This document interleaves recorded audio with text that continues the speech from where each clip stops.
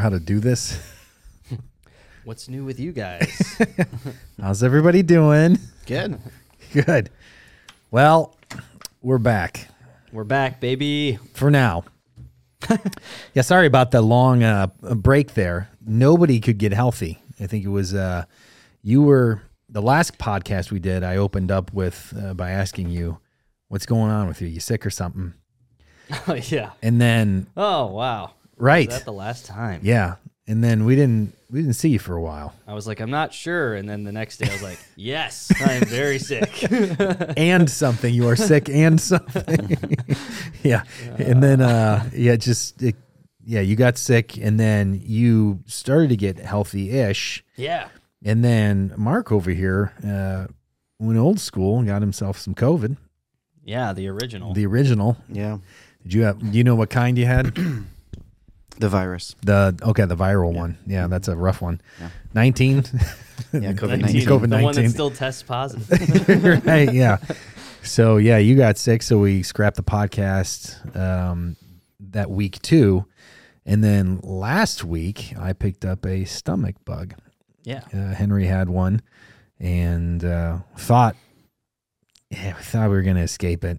And Rachel so far has escaped it still. So we're hoping that continues. But these things can live on surfaces, they say, for long periods of time, 2 to 3 weeks. And so Henry was like 13 days into it, and I'm like, I'm good. Yeah. And then I was not. In fact, I preached. The last time I preached was with that bug. Yeah. I was praying and asking the Lord. I'm like, I need 3 35-minute segments where I can control, where you will control my body. I was like, I rebuke you, dysentery and nausea and stomach cramping. So how was that after church nap? there was no nap. It was just, it was releasing the Kraken, so to speak. Man. It was bad. Jeez. I didn't know what I was going to do because like I had asked Jerry to cut a song that Sunday, and we were talking about deacons, deaconesses. And because I had, 38 minutes, 40 minutes of content that I couldn't trim down anymore. And so we had less songs. So it was 9:15 and I'm in the back office restroom listening to that song wind down. And I'm like, I'm not going to make it. Like, how am I going to do this? And I'm like, I hope someone, and I think you had announcements or communion that week. And I was like, come on, Holy Spirit, give Mark more to say. And so I was literally like sprinting up the back ramp, like, just be cool. Oh. So, yeah, needless to say, it's been 3 weeks. We haven't done any podcasting, but I am glad to be back. It's the season of, I like when I said I am glad to be back. You guys were just dead silent, staring at the table. It's a lot to process. Yeah, it's quite an opener. Yeah. It made us feel really bad for you. Oh, no, it's fine. I'm fine. I was just trying to get the point across that I was more sick than you guys. Yeah. That's, We're glad to be back. What I loved is that in the podcast, in close quarters, right? with you. No, we're These jams fine. last for weeks. I mean, they live on tables, services, microphones. Yeah, it's airborne. I kind of feel better, but really, oh no, I feel great, and I've bathed myself in sanitizer.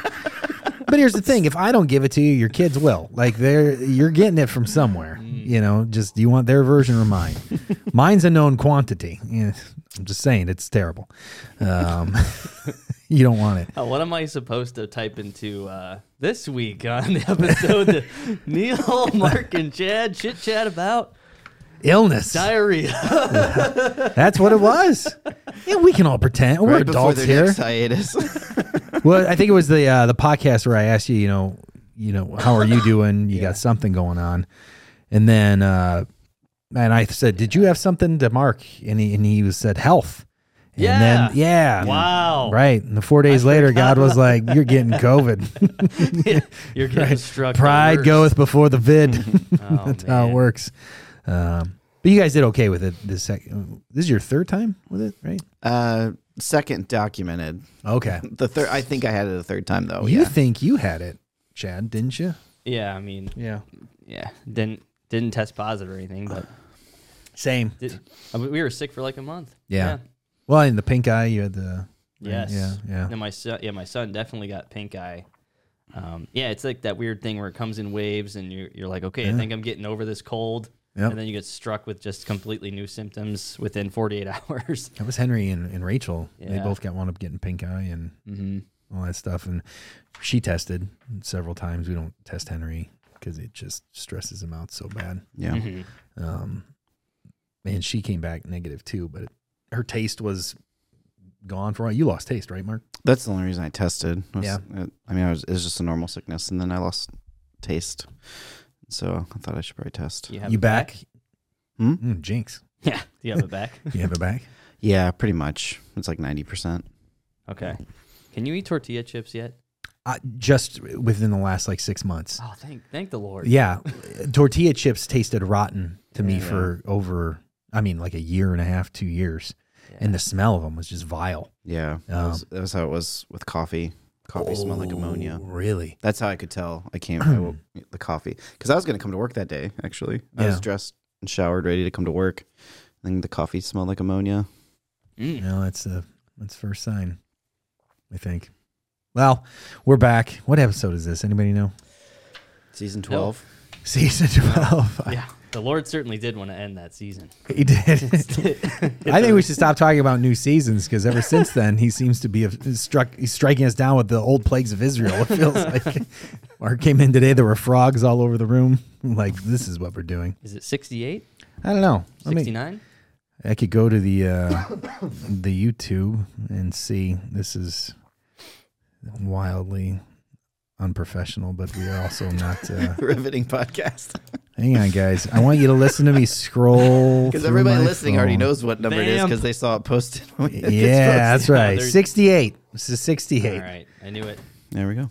Episode 68. So, welcome to the Atrium, our favorite episode 68. This is a Hope Christian Church podcast. My name is Neil. I'm the lead pastor here at Hope Christian Church. And this very monochromatic, if I could say, fella to my right. My name's Chad. I'm the student pastor. Yeah. I'm Mark. I'm the adult pastor. And, Right. all right. We're all here. And that'll be it for today. So let me bring us up to speed. We've been in this series called Timothy, and we have been taking a look at the kind of blueprint or the nutrition label is how we've kind of given this picture of this Timothy being the nutrition label for the church. It gives us ingredients of what a healthy church should look like. And we talked about sound doctrine. Mark talked about the key ingredient of prayer and men and women pursuing unity and holiness. And then in chapter 3, we split that into 2 parts, and we talked about the key ingredient of biblically qualified elders, elder being defined as a man who is able to teach and manage, who is pursuing right living to the best of his ability through the power of the Holy Spirit according to God's word. And then the following week, we talked about deacons and deaconesses, biblically qualified deacons and deaconesses. And then we hit pause, and Denver Daniel from Open Door, the president of Open Door, was with us this past Sunday, and he shared a sermon which was different from him, from what he was communicating, from what he normally preaches, talking about well maintenance and going to wellowner.org and looking at all the things you need to do to protect the investment of the well, and then equating that to the treasure that God has given us through our relationship with Jesus Christ, and how do we do these things. And then this coming week, we've got Mary and Wallace Kamau from Missions of Hope coming in. Bob's going to be speaking with them, interviewing them on Sunday, and we're going to watch some videos of some things that give us some updates, and then I'll be kind of closing the service out with that as well. So we're looking forward to them being in town. I have said for the last couple of weeks, this is a child sponsorship Sunday. We're not, I want people to know that, we're trying to get kids sponsored through Missions of Hope. Hope at one point was, and Bob just gave me these numbers, and these aren't exact numbers, but at one point Hope had over 160 kids that were sponsored through this. That number has diminished and gone down to 115. And part of what I talked about on the last couple of Sundays is that one of the reasons that goes down is when the economy tightens up a little bit, right? Inflation is, and we've all discussed this, right? To feed our children, to pay our electric bill, everything's gone up. And so one of the things that people cut are charitable donations. And so some of those kids have graduated or moved on or out from the program and haven't, there's no need to sponsor, but they haven't re-sponsored additional kids. And if that's been your situation, certainly not sharing this to make anyone feel bad or to pressure anybody, but it just shows that there's a need out there. And so we wanted to partner with them on a Sunday morning when they were in town. It's quite the commute. And so they were in town for some other things, and we were able to get them over to our place. And so we're looking forward to meeting with them. Bob's going to be talking with them. Bob has known Marion Wallace for 17 years now. And so he's been over to Mathari North, our school, I think 5 times now. So it just makes a lot of sense for him to be interviewing them. He's got that relationship with them. And not that I don't know Marion Wallace, but I haven't had nearly interaction that he has with them over the years. And so I'll just come up and close the service out. So that's what we will be doing this Sunday. And then the following Sunday, we're going to be back in Timothy. And then we'll be in Timothy until Christmas Eve. Christmas Eve is going to be Sunday morning services. We're adding a 4th service on Sunday morning. We're not going to do Christmas evening services since it's a Sunday. We're going to do our normal programming, but add one. And then you'll be closing out Timothy the very last Sunday, which is New Year's Eve, I believe. So you'll hear Pastor Mark right before the ball drops. Or not right before, but a little bit before the ball drops. Midnight Mass. So you can make your resolution. Yeah, first day of the year and last day of the year. That's right. There you go. Preaching on both. There you go. So When's the last time you've done that? Never. I mean that. Oh, really? I mean, every 7 years, New Year's Day, New Year's Eve are both on a Sunday. I really wanted to bookend this year with Mark. I wanted Nice. to start with Mark, end with Mark, and just a little bit of Mark in the middle. Bookmark. There you go. Bookmark. The way you spend Christmas or New Year's Eve is the way you'll spend your year. Is that what they say? That's what they say. Oh boy. Never heard that in my life. Well, Why do they say that? you're young. Today, Right. do kids still celebrate New Year's Eve? I don't know. Do grown up? Do you? I mean, I don't know if I ever really did. Yeah. Yeah. We used to do something fun. Growing up, we had a lock-in at church. We always had lock-ins on New Year's Eve. Yeah. That's Spend all not night at the church. celebrating. Yeah, But, no. yeah. Oh man, we bring our Super Nintendos and Oh, did you? Okay. hook them up at the church and eat meatballs for 4 hours. Now, hang on. I take that back then. That Sounds like like a quite great a time. celebration. It was a great time. Yeah, Yeah. bring crock pots of those country noodles. Dude, I put the GameCube out in the N64, and middle school students right now are just loving it. Where did you for get whatever those systems? reason. I was curious about They were that this here. week. Somebody donated them Those years ago. Those are so valuable now. Like They are. every year they get more and more valuable. Oh, What kind of money are we talking here? You could get hundreds of dollars for both systems. Really? Yeah. And where are they? right. Chad won't tell Not you. locked up. They need a lockbox. Put those in my office. I I'll want them take 'em. myself. My roommate had a GameCube in college. I used Okay. to play. I think it dropped my GPA about a whole point one year. Yeah. Well, the graphics are just so bad. You- it's hilariously Do bad. you game, Chad? Oh, man, not really. No. No. High school, I did a lot more, but Okay. I mean, like Madden, more sports games. Halo Yeah. Okay. was a first shooter game I played, but no, I didn't get too crazy into my adulthood. Yeah. Did you at all, Mark? No. not I much? did. I played in college, but now if I play, I'll just get if I get hooked on a game Yeah. with Oscar. What does he have? One of those switches or something? Yeah, he's got a Switch. That's what Those are everybody. huge. Yeah. We play Zelda. The new Zelda game's really good. Oh, okay. Yeah. Yeah. These new Star Wars games are kind of reeling me back in. Are they? Yeah. Do you have a system at your house? I don't, but that's what I thought. I'm like, all right, maybe soon I'll get a system Yeah. just for these new Star Wars games. We It have just an looks so fun. Xbox, but we don't game on it. We use it for that's like what we watch Netflix on or whatever. Yeah, okay. Mm. Yeah, we don't have a gaming system. Henry's not interested. He says he doesn't like video games. I was curious if Henry would be interested in chess. Has he ever tried that? No. Oscar's getting into it. He's on the club now, and Is he? had his Okay. First tournament last weekend. How do you do? He Dominated. played. Everyone played 4 games. He won 1, lost 2, and one was a draw. Okay, that's good. Yeah. Oh yeah, it's great. If he ever wants to win at chess, I will play him. Because He I hasn't don't beaten me yet. I don't know how to play chess Me neither. at all. Yeah. Isn't that crazy? Is it? I think it is. A man of my age should know to. I don't know. I feel like man of not. my I feel. age. I don't know. No? I feel like not that many people actually know how to play chess. Hey, Rachel knows how to play chess. Yeah. Yeah, I don't. I just feel like it's like kids don't do chess anymore, do they? They don't do New Year's Eve. They don't do chess. I'm not even very good at checkers. So Yeah. I feel like I thrive in the checker environment. No, man, checkers is the worst. That's why I'm You glad like my checkers? kids have moved on to chess because checkers is so boring. yeah, exactly. I can't Well, win. Probably because you're playing 7-year-olds. Well, yeah. Yeah, that might be. When are you I don't supposed to feel like stop it would be playing? much more interesting if we played. I gotta tell you, we're gonna find out. If you make a note, sell the GameCube and buy us a bunch of Replace some more checkers. checker sets. We have a big checker set right do. on Oh, the do other we? side of this wall. Okay. Yep. Oh, that's right. The big one, yeah. Yeah, there's the giant Connect 4 there We've as got well. a few chess sets that are never touched Really? in the youth ministry I department. want you to poll the kids. Like, bring it up. See how many of them know how to play. Students? I will. Yeah, Chess? students. I'll take all the notes. Yeah. Okay. Well, good. I'm glad we've got that settled.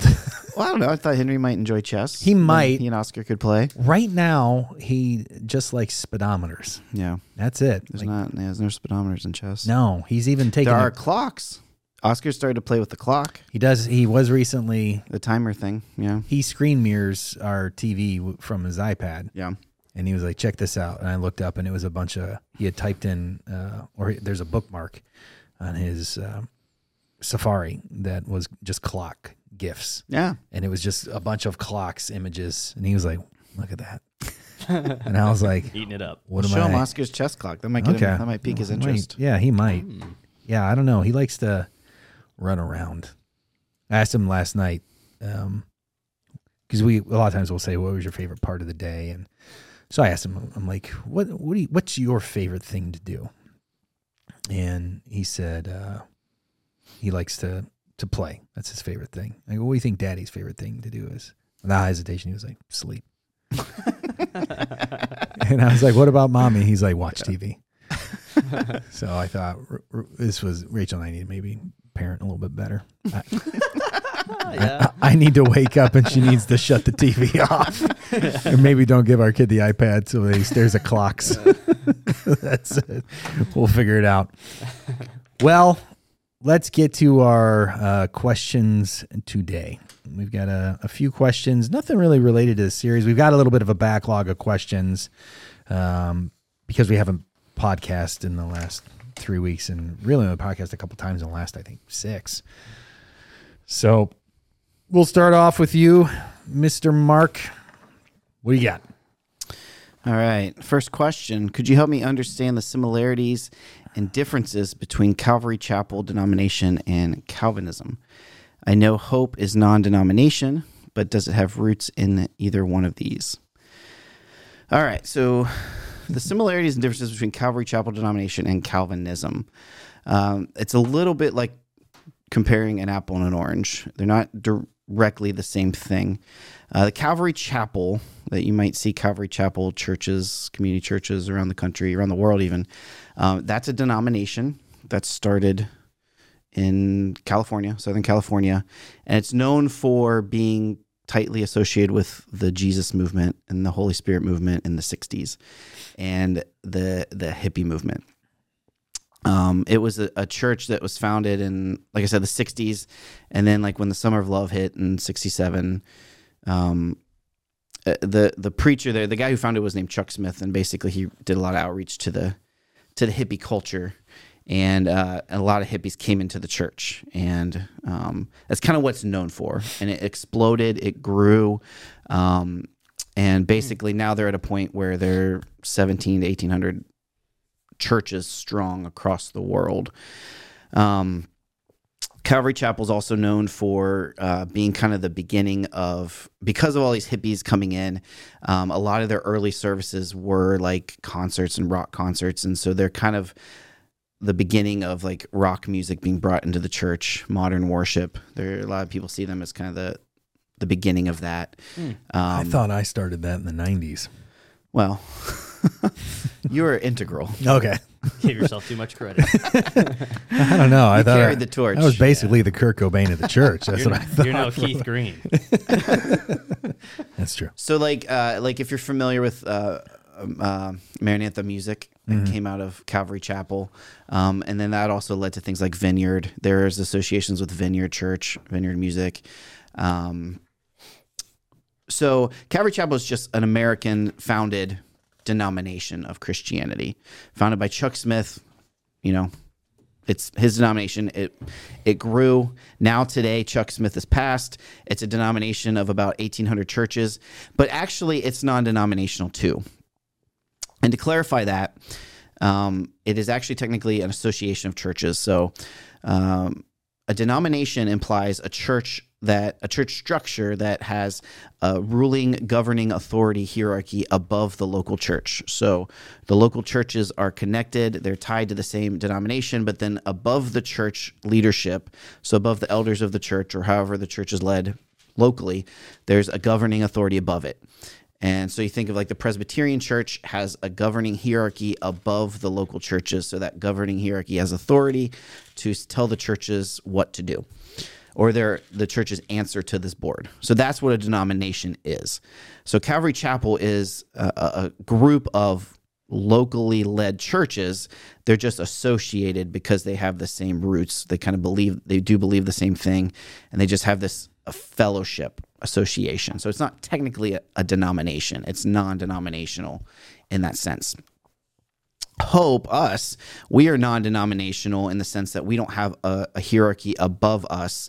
We don't have a presbyter or bishop or anything above us that we would see as our authority. We are locally led by elders. We are non-denominational. We also don't make any associations or fellowships with other churches or other like-minded churches. So there's different things like Acts 29 Network, there's the ARC Network, there's the Harbor Network. There's these associations where churches can kind of affiliate with each other without, taking authority from each other. So there's not a whole, I don't know what the huge benefits are from being in a fellowship or an association like that, other than, support for, if you go through a hard time or you need a pastor or you need, I don't know, maybe even money. Sometimes churches can help with that. But anyway, Hope Christian Church doesn't have any affiliations or any fellowships or anything like that.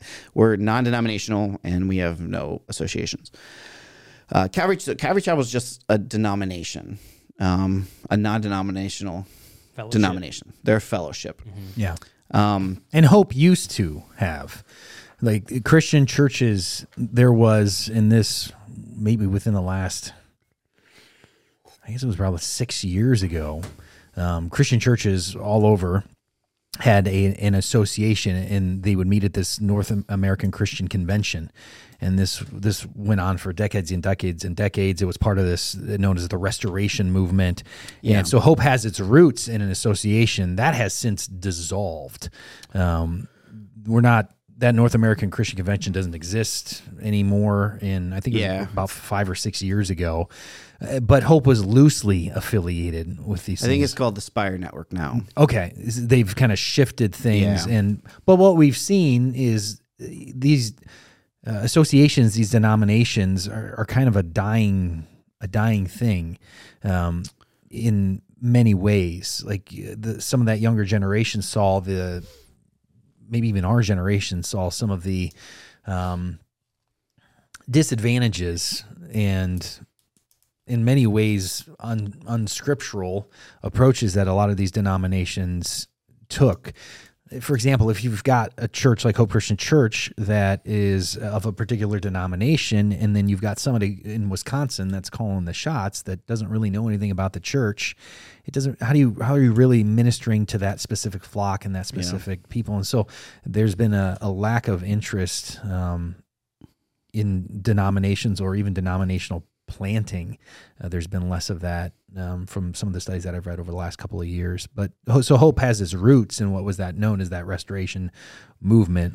But it's Hope's an old church. I mean, it's and the Restoration Movement goes way back, right? 100 years prior to Calvary Chapel. I mean, it's the 1850s, Right. 1840s, and there's similarities there because the Restoration Movement also viewed church leadership as it should be done locally by the elders of the church individually, and so again, the Restoration Movement produced the churches of Christ and the Christian churches, Right. and the disciples of Christ, and we hope came out of that. So there's a similarity there to where we are individual autonomous. We're an autonomous church. But even there, there's a difference because Calvary Chapel, Chuck Smith, one of the things he's known for is the Moses-led model, that he viewed churches should be led by the senior pastor, and then just as Moses led the Israelites, he was like their senior pastor, but then he also had, his 70 elders. So the Moses model is there's a senior pastor and then there's elders, but the senior pastor is not answerable to the elders. Right. Basically, the senior pastor answers to God.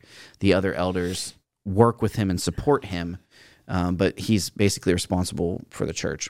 And so this Moses-led model is kind of was kind of a distinction of Calvary Chapel. He kind of pioneered this model of church leadership, and there's been critiques of it, and it makes can potentially give one man too much power because it makes them answerable to nobody,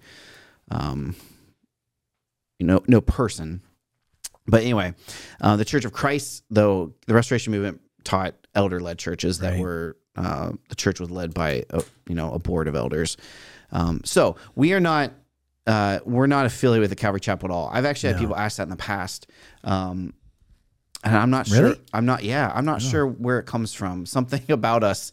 Somebody came in off the street one day during office hours and stopped in because she thought we were associated with Calvary Chapel, but we're not at all. I wonder if it's because when I meet new families, I'll often tell them my name is Neil. I'm answerable to no one, no human. That is. Should I maybe stop doing that? Could be. Maybe. Okay, I'll make it known. So Calvary Chapel is they are charismatic, but they're very cautious charismatic. They're much more conservative than most charismatic churches would be. As far as their beliefs, they would line up mostly, I think, with Hope Christian Church. Maybe a few things here and there would be different, but we did not come out of the Calvary Chapel movement. Now, one controversy of Calvary Chapel was, and one way that we would differ probably from Calvary Chapel was they're very particular in their eschatology. They're premillennial, pre-trib, and they interpret, a lot of things going on in the news as predicted in Scripture, relevant to what's predicted in Scripture. And Chuck Smith viewed Israel, the founding of Israel in 48, as it's the end of the world. And that saying where Jesus said, "This generation won't pass away until everything is completed." He saw 1948, the founding of Israel, as the start of that. So a generation of wrath in Scripture is 40 years, as we saw the Israelites spend 40 years in the desert, the wilderness. So by 1988, he said and he wrote that things would get going. The tribulation would start. So 1988 was the year. 7 years before that, any time before 1981, basically minus 7, the tribulation was going to start by 1981. And it did not. Mm-hmm. And so a lot of people left Calvary Chapel, left the church. But that's very relevant to what's going on in the news today and misinterpreting the times, misinterpreting events, world history events. Because, you go down on record in that, like, how many times can a prophet be wrong? How many times can a teacher be wrong? All the time. Right. We never get it completely right. But that would be a big difference between Calvary Chapel and us, is our eschatology and what they hold to and how hard of lines they draw as well. Now, the difference between Calvary Chapel and Calvinism. So Calvinism is not a denomination. Calvinism is a school of thought.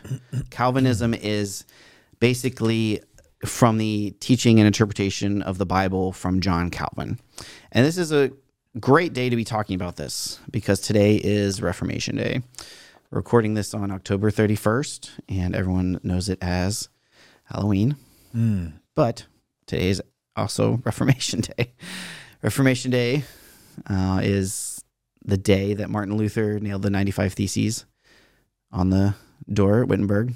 And got a pillowcase and went from door to door and received candy. That's right. That's where we get it from. From the Catholics. Yes. So From the Catholics. we can just move on. No, I keep going. Where was I?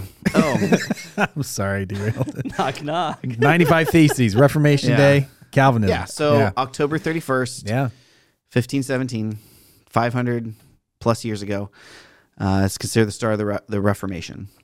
Now, at that time, at that year, that moment, John Calvin was 9 years old. He was alive, but he was a kid.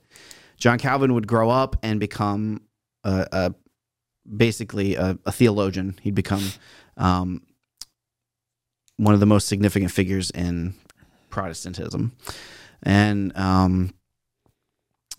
basically, he's what Martin Luther started with the Reformation, the 95 Theses. He started the Protestant Reformation. Essentially any church that's come after, since then, is a Protestant church that's broken off of the Roman Catholic Church. That's what a Protestant church is. So we are a Protestant church. Any other Calvary Chapel would be Protestant churches, all that. Now, John Calvin came along shortly after Martin Luther and ended up writing a lot, taught a lot. He wrote the Institutes of the Christian Religion in 1536. So less than 20 years after the 95 Theses were pounded to the church door. And this book laid out his interpretation of Scripture. And it had very different views of what the Roman Catholic Church taught. I mean, that's the whole point of the Reformation, is that Martin Luther disagreed with the Catholic Church's view on how it taught Scripture.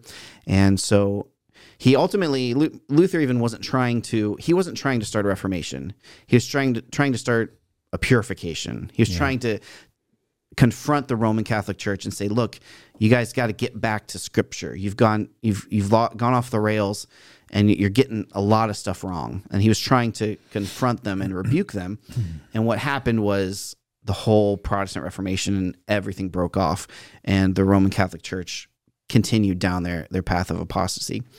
And so Calvin comes along and teaches and writes, and his work, The Institutes of the Christian Religion, becomes one of the most, I'll say, influential Christian books ever written. And he wrote it when he was 26, which blows my mind. That will blow my mind till the day I die. Yeah. Because if you've read this thing, it is like 3 textbooks in one. It is a brick, and it is some of the most thorough and also clear teachings of the Bible like you'll ever read.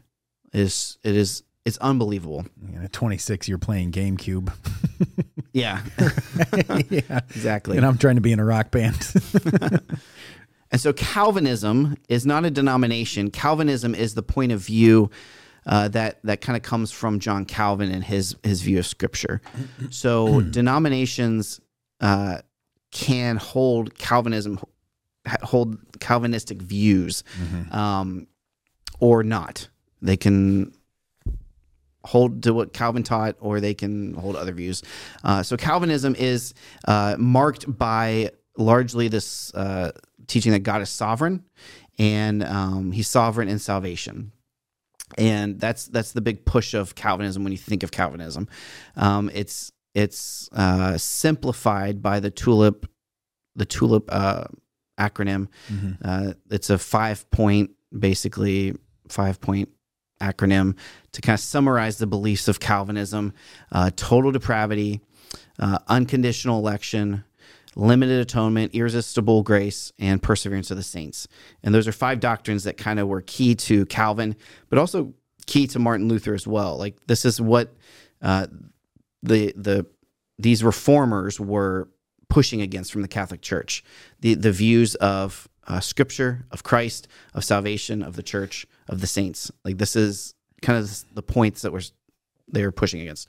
And so a churches can be Calvinistic. Churches can be the opposite of that. It's not like a specific denomination holds to that. Specific denominations do hold to that. Yeah. Presbyterianism is pretty much Calvinistic. Anglicanism, and then a lot of non-denominational churches are Calvinistic. There's a lot of they're called Reformed Baptists churches that hold to Calvinistic beliefs. And then there's people who completely reject Calvinism and say it's not biblical, and they essentially hold to the opposite. So those 5 points I mentioned, and I know I breezed through them, but that's a whole other episode to talk about. Sure. TULIP. They will literally hold to the opposite view of all of those and define them differently. And then there's also a blend, a mix. The people will say they're 3-point Calvinists, meaning they agree with 3 of the 5 points, or a 4.5-point Calvinist. And Calvary Chapel would, from what I've read, from what their statement of belief says, they seem to be a 3-point Calvinist. And to me, that doesn't make sense, because if you study the points, it's kind of an either all or nothing for me. Right. They all point to the same thing. Maybe a 4-point. I could see maybe a 4-point, but like if you follow them logically, it's hard to. Well, one could you think you could leave out? Well, again, it's not that you could leave it out. It's I think it just depends on how you define it. Right. So, and that gets into the I think the importance. Well, we'll get into that later, but like limited atonement, it gets into how you would define it. Yeah. He only died for the elect. Yes. So limited atonement is the view that the atonement is us being made at one with God. So when Christ died, he either died for everybody in the world, or he died only for the people that would be saved. Yeah. And limited atonement is the idea that when Christ died on the cross, he died specifically for the people that would be saved. He didn't die for the sins of everybody in the whole world, just for the people that would be saved. And again, we don't have to get into that, because that's limited atonement is its own book. Yeah. But then also irresistible grace. Mm-hmm. If you depending on how you define it. Yeah. Because like someone who doesn't believe in irresistible grace would say God ultimately chooses, and you don't have a choice to respond. It's up to God. But I believe a Calvinist would also say that God chooses, and yet we do still have to respond. So I don't know. In my own personal thinking, I find it hard not to be. You either got to go with all 5, or you go with the opposite of all 5. But that's just me. So Calvinism is a very controversial school of thought, because people believe it's completely wrong. Obviously, the Roman Catholic Church thought it was completely wrong. They put many people to death over it, including Martin Luther. He was slated to be executed over it because it was blasphemy to them. So I don't know where I'm at now in my thoughts, but Calvary Chapel is an American denomination that started in the 60s in California, 1,800 churches today. Calvinism, though, is a school of thought that came out of the Reformation, and it's bigger than a denomination. We'll say that. Yeah.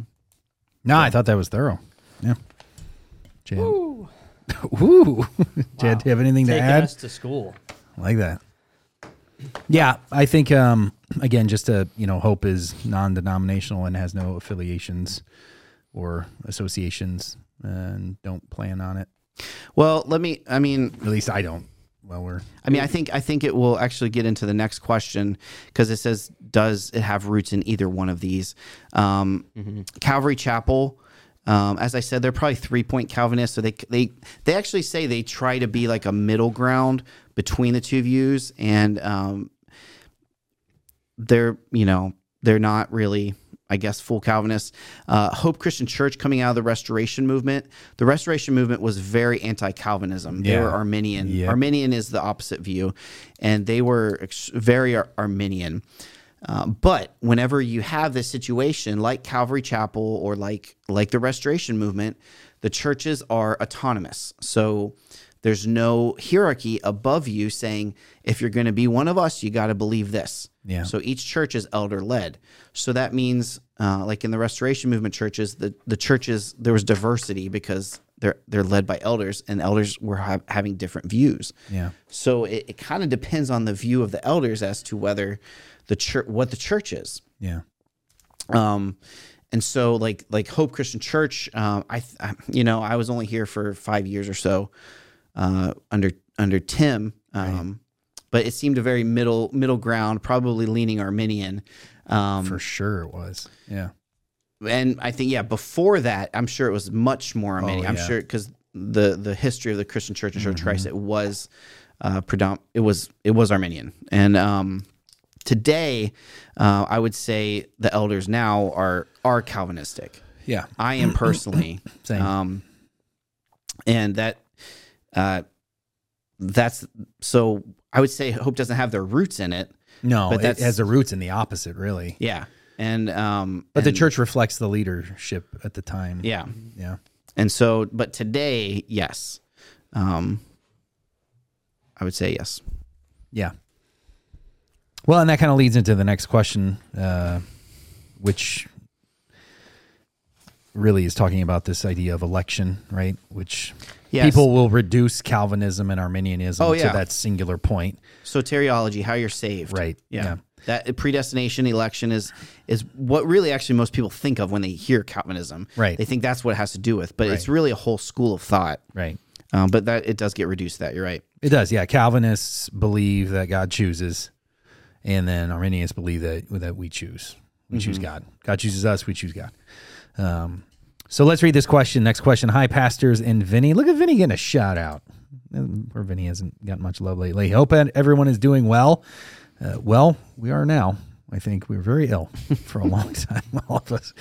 I was finishing up studying 2 Peter, and when I got to chapter 3, the promise of Jesus' return, I was wondering how 2 Peter 3:9 aligns with what was discussed during the last Atrium podcast, number 66, the diet of our Lord. We got to get better titles. This is just, we're losing it. We should bring up, that's another Reformation Day reference. We'll get to that later. Is that your Reformation Day costume? Well, diets used to be something else. They were trials. Right. The diet was a trial, Right. like the diet of worms at Martin Luther. That's where Martin Luther was sentenced to be executed. Anyway. Anyway. Well, if you take it that meaning, I the bet this diet guy's of a our riot Lord, at a party. Like Christ underwent a diet when he Yeah. was before he was crucified. Go ahead. Oh, People man. don't think about this stuff. They don't? Yeah. I think it's because they don't care. Well, I think you're partially right. All right.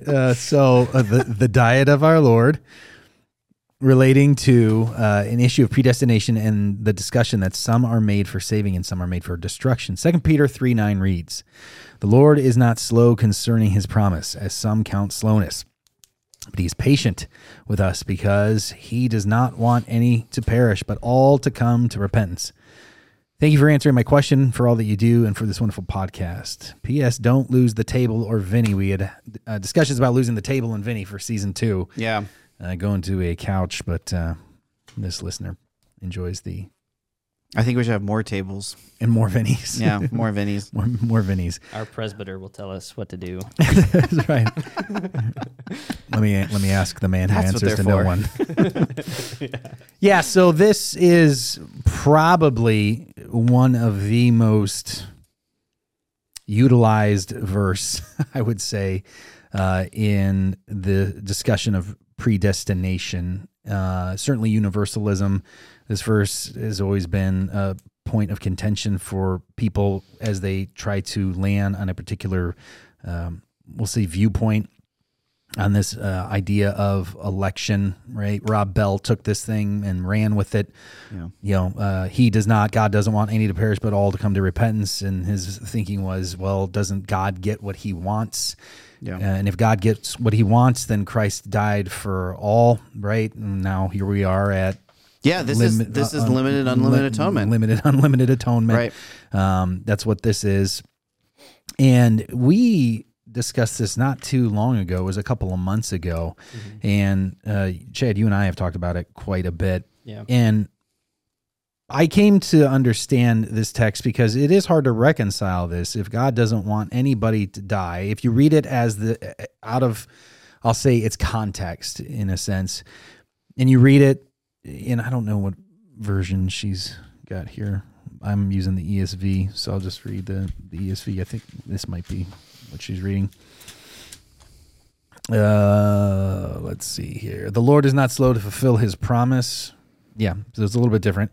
As some count slowness, but is patient toward you, not wishing that any should perish, but that all should reach repentance. When you read that, when you take that out, you pluck that out, it's a bit of a head scratcher because you think, okay, well, God doesn't want anybody to perish, and he certainly has the power to give people faith, or if you are an Arminian, to allow somebody to choose him. And so I spent a little bit of time trying to reconcile this years ago, and what I came to realize is it's not as complex, at least in my mind, as many people make it.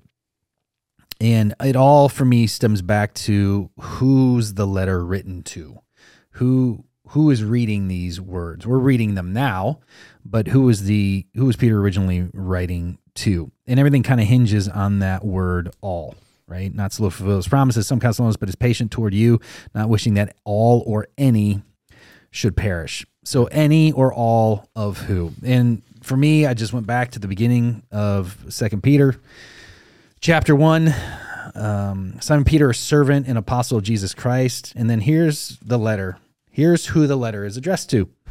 To those who have obtained a faith of equal standing with ours by the righteousness of our God and Savior Jesus Christ. And a pretty standard, may grace and peace be multiplied to you in the knowledge of God and Jesus Christ, our Lord. So, who is this letter written to? The letter's written to the church. Peter is writing this to the church, people that have been given faith. God has given them faith. He says, who've obtained faith, this idea of, God has given them that Ephesians 2:8-9, faith and grace, and they now believe in Christ crucified, Christ as the Son. This is the audience of the letter. And so when you read through Peter, when you read through the whole of Scripture, like we've talked about in the past, and this person references this idea of predestination or elect, there's no way to get around election. There's no way to get around it. The Bible teaches election. It's clear that the Bible teaches election. So how do you make this verse fit within what the Bible clearly teaches? You can't just pluck this out and then create a whole new category. How does this fit? Well, here's how it fits in my mind. And again, this might be too simplistic for some people. But when you read this, the letter is written to the church. Peter's writing to the church. And so it may be better read like this. He's speaking to the elect. In fact, it's the same audience that was written to 1 Peter, the same audience that 1 Peter was written to. And when you read 1 Peter chapter 1, here's the opening lines of that. Peter, an apostle of Jesus Christ, to those who are elect, exiles of the dispersion in Pontus, Galatia, Cappadocia, Asia, Bithynia, according to the foreknowledge of God the Father and the sanctification of the Spirit, for obedience to Jesus Christ and for sprinkling with his blood, may grace and peace be multiplied to you. There's that language. We know that God chooses, that God elects. So what could this possibly mean? Here's how I would interpret this. It's written to the church. The Lord is not slow to fulfill his promise, as some count slowness, but is patient toward you, the church, you, the elect, not wishing that any of you, the elect, should perish, but that all of the elect should reach repentance. In other words, God is slow in fulfilling, or we'll say hitting that first domino of the end of all things. He's slow and being patient, waiting for all those that he has chosen to come to that place when the time is right, according to his timetable. He's given everyone faith. He's elected everyone that's ever going to get into heaven. He's chosen, but that's on a timeline. It's on a timetable. So he's not being slow to fulfill his promise, his timetable isn't been completed yet. So he's not wanting any of the elect to perish. So he's waiting for the elect to receive faith, which he's going to give him. And again, that may be too simplistic for some people, but to me, that makes the most sense. He's writing to the church. Peter is writing to the elect. Yeah. God is waiting, not wanting any of the elect to perish. Of course, he's chosen them, so he's not going to let them, he's not going to come back before he's given them faith. So he's waiting until the time is right to give his elect faith, to call them into repentance. And then when that last person that he has called into repentance receives the faith that Christ has given them, then he's going to look over at whoever it is God's going to look over to and say, let's get started. Yeah. He's going to look at Jesus and be like, go. Yeah. Go get the church. So that's how I understand this. If you pull this out, then you get love wins. If you pull this text out, you get universalism. If you pull this text out, then you get proof text for Arminianism. God's not wanting anybody to perish. He wants people to come to him, but no, he's slow in his promise. Or not, or the Lord is not slow in fulfilling his promise. He's just being patient towards the elect, giving the elect time to receive that faith, which he's already preordained them to receive at a certain time in history. Yeah. So that's how you reconcile that scripture. And this is what gets Christians in trouble all the time, is there's a text that comes out. Somebody will pull it out of context and they'll go, look, this says the opposite of what the majority of scripture says. Let's create a new category. We don't create a new category. We dig a little bit deeper. Or overturn everything else. Or overturn everything else, even worse, Yeah. right? Create a new category or overturn everything else. And that's not what we do. We look at the whole of scripture. It's pretty clear, even just reading 1st and 2nd Peter, go through, God chooses. He's made that clear. From Old Testament to New Testament. Yeah. He chose an entire group of people. These are my chosen people. Yeah. It's the language that's he's used. So we know that he elects. We know that he chooses. And then he chooses, some are made for, this is Romans 9, just are saving, and some are made for destruction, vessels of wrath, vessels of mercy. And so we don't get around that because it's uncomfortable. We don't create a new category or eliminate that because it's uncomfortable and then find 2 Peter chapter 3:9 and go, oh, see, God doesn't want people to perish, so Christ died for all. People do this with John 3:16. For God so loved the world that he gave his only son, that whoever believes, whoever of what, it's digging in. Who's that written to? Who's the Bible written to? Who are these letters written to? Who's this? Peter writing to? He's writing to the church, and so whosoever of the elect. Yeah. It's you insert these things, and that lines you up not only with the whole of scripture, but it makes more sense contextually with who the original audience was. Jed, you got thoughts on this? Other prominent scripture that is touched on with this topic is what you just went through, 1 Timothy 1 and 2. Right. In sermons. So we could go on about that, where Paul is instructing Timothy in his leadership of the church. And he says, first of all, then I urge that petitions, prayers, intercessions, and thanksgivings be made for everyone, for kings and all those who are in authority, so that we may lead a tranquil and quiet life in all godliness and dignity. This is good, and it pleases God our Savior, who wants everyone to be saved and to come to the knowledge of the truth. For there is one God and one mediator between God and humanity, the man Christ Jesus, who gave himself as a ransom for all, a testimony at the proper time. And a little bit before that, in chapter 1, Paul is telling Timothy a little bit about his own testimony, that he feels he was the worst of sinners, as he was a persecutor and even a murderer of Christians in his former way of life. And he said, I received mercy for this reason, so that in me, the worst of them, Christ Jesus, might demonstrate his extraordinary patience as an example to those who would believe in him for eternal life. What are your thoughts on those verses in light of somebody who's asking this kind of question? Yeah, it's kind of that same language you were in, 1 Timothy chapter 2. Yeah, the end of chapter 1 Yeah. and the beginning of chapter 2, he's talking about all this. Yeah, and that's it. It's like we can look at these again and go, okay, let's create a new category where all of a sudden the burden of pursuing God is placed on the individual.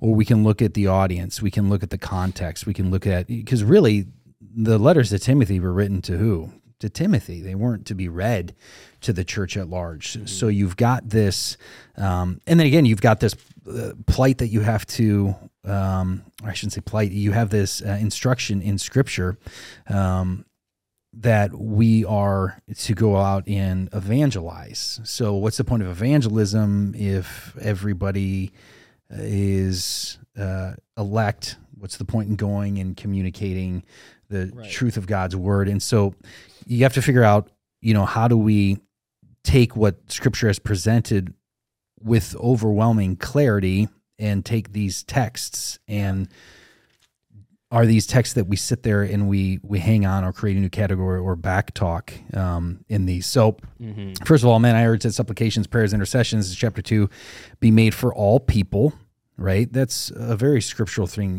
Why does he instruct us to do this? Mark talked about this, because why are those leaders in place? Because who put them there, right? God put them there. And so I was talking to somebody literally yesterday who was like, sometimes I feel like it's so useless to pray because God knows the outcome of things anyways. So why do we pray? Well, because he told us to. That's it. So we know our leaders are in place, that God has allowed those leaders to be put in place. First of all, then I urge supplications, prayers, intercessions, and thanksgivings be made for all people, for kings and for all who are in high positions, that we may lead peaceful and quiet and godly lives, dignified in every way. We pray because the instruction is there. God knowing certainly whether or not these kings or these people who are in high positions, he's going to give faith. We do this because it's instructed. This is good and it's pleasing in the sight of God our Savior, who desires all people to be saved. So when you go to verse 4, desires all people to be saved, that word desire is an interesting word because it normally expresses kind of God's will or God's decree, that God would desire something like this to happen, or a bit of a more eternal purpose. But God's will and desire, there's a distinction between his desire and like his eternal saving purpose, something that transcends his desire. So there's a difference between this will of decree and this will of desire. And what Rob Bell ran into is this idea of that God, if God desires something, then that is him decreeing something. And there's separation between those two things. God hates sin. I think we would all agree with that, right? So we could say that God would have a desire for the elimination of sin in all of our lives because God hates sin. Does God have the power to decree, make the rule that sin is eliminated from our lives? Of course he does. He could do that in any one of our lives, but he allows that to play out because his greater eternal purpose is manifest through sin being in our lives. We've talked about this. If there's no sin, there's no forgiveness, there's no grace, there's no mercy. So God desiring all people, and again, context to this is different than Peter. Yeah. Similar language, different context. And I'm not trying to stump you. That's no. I'd go to this one because it is a different letter. It's a different form of writing and everything. So we can't look at those two verses and put them together and go, well, they must mean the same thing. They don't. Right. When you get to Timothy, you have to talk about that will of desire versus that will of decree, and God desiring. We know that God hates sin. We know that God is going to eliminate sin eternally, but we also know that God has decreed, really, that sin exists in this world because he has the authority to do it. So him desiring all men to be saved is him to look at his creation and desire sin to be eliminated, wickedness to be eliminated from the world. But his desire hasn't led to decree. The language of 1 and 2 Peter, speaking to the church, talking to the elect, that's something that he has decreed. Whether or not a person is given faith is decreed from the Lord from the onset. He knows us before. He knows us as we're being knit together. He forms us in the womb. Ecclesiastes 6:10, God preordains, decrees our life and decrees that outcome. Romans 9, you have all of these sections of Scripture that show us that God decrees the final place of salvation, but God's will of desire is the elimination of sin in our life. And so God can desire something and and choose not to decree it as an absolute. If that makes any sense. Are you tracking with that at all? Yeah, okay. Sure. And the audience here is just Timothy, who's pastoring a church where the assumption is they're getting together and the church's emphasis is on taking of communion to remember Christ together. And so he goes into verse 5 saying there's one God and one mediator between God and humanity, the man Christ Jesus, who gave himself a ransom. So these are the people who are already believing in that.